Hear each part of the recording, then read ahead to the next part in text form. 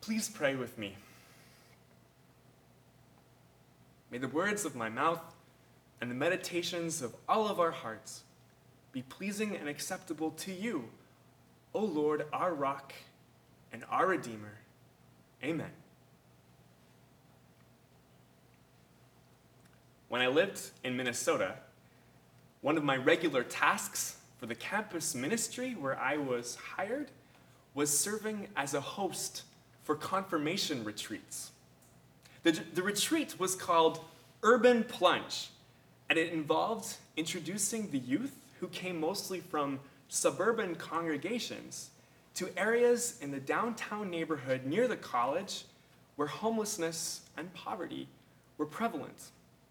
And the purpose was to introduce the youth to reflecting on some of the social factors that cause poverty, including the generational impacts of racism and prejudice and mental illness, and how these prejudices become internalized in cycles.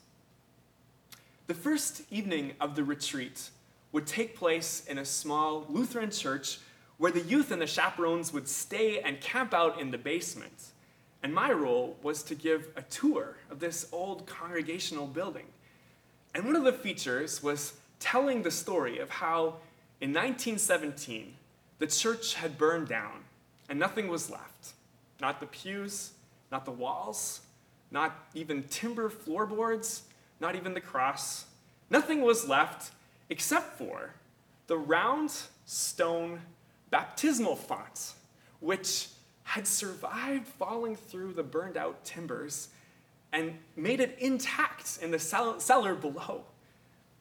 And this sort of miraculous plunge became obviously an occasion to talk about the meaning of baptism and about confirmation and the plunge that the youth were taking in their faith.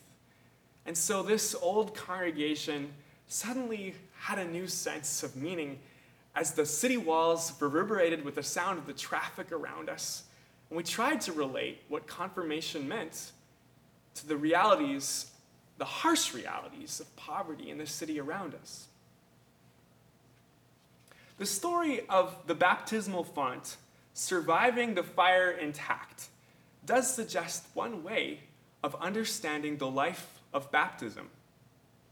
Through any and all troubles and storms, disappointments and losses, through successes and joys and changes, through everything, the promises of God, God's steadfast love for you, will bear you up, will be a foundation for your life, will be what survives through the fire.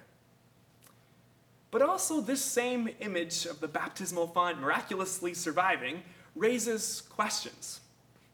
Does faith in God mean believing in divine supernatural intervention in nature, as if the hand of God reached down and saved the baptismal font from breaking, or whether it was the granite that was firmly rooted in the physical reality of this world that survived? This is an important topic to address, and especially for denominations like ours that encourage opening the mind to all that scientific exploration of the world offers, and bringing our whole lives, our minds and our spirits and our hearts to the pages of Scripture. So this question also brings us to our Scripture today, of the disciples out in the boat, rocked by waves, of Jesus walking toward them in a display of divine power over nature.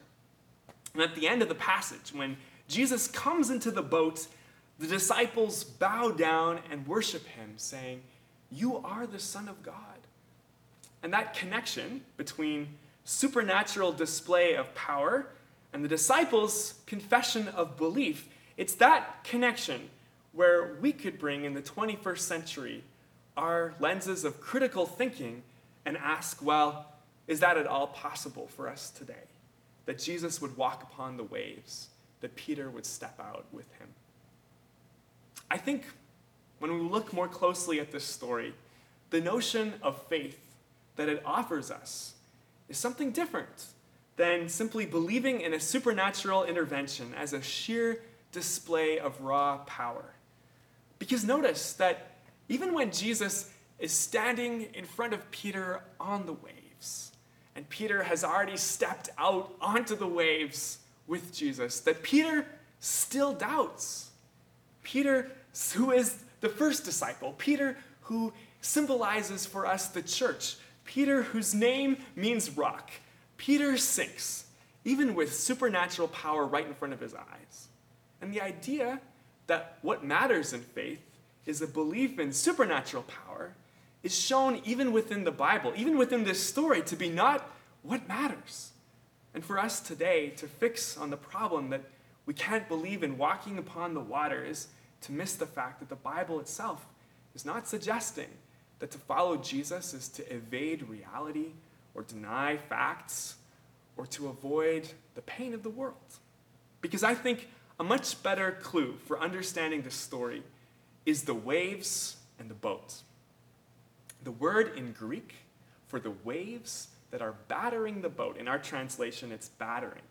The same word in Greek is the word that means torment or torture. It's the feeling of agitation that comes from pain. And it's the same word when social outcasts afflicted with leprosy or oppressed or under the power of Caesar cry out to Jesus from their torment. And when they cry out, Jesus goes out to them. And the power of God's presence in Jesus moves out to them. And so it is with the waters. The waters around the boat are agitated. The waters in the boat are tormented. The waters around the boat evoke all the world that Jesus has brought the disciples out to see.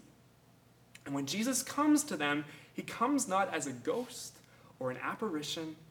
No, he's offering the presence of God, the heart of God for this world in the pain of this world, facing it with courage and with love, with his own human body given for the sake of this world, baptized into the waters of this world.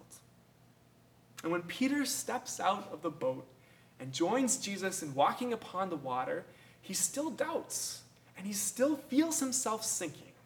It's not the supernatural event of Jesus standing on the water that saves him, but the presence and word of Jesus that says, "Take heart, I'm with you." For Jesus has taken on the suffering of this world and given for it Jesus' own life, the life of God, the power of God, not kept somehow above the world or harbored off in some reservoir, not just simply intervening and snapping of our fingers to change everything, but poured out in determined, steadfast, patient love, just as the baptism that we are baptized into turns us through the stories of God to this world. And Peter receives Jesus' word, "Take heart," with openness and trust.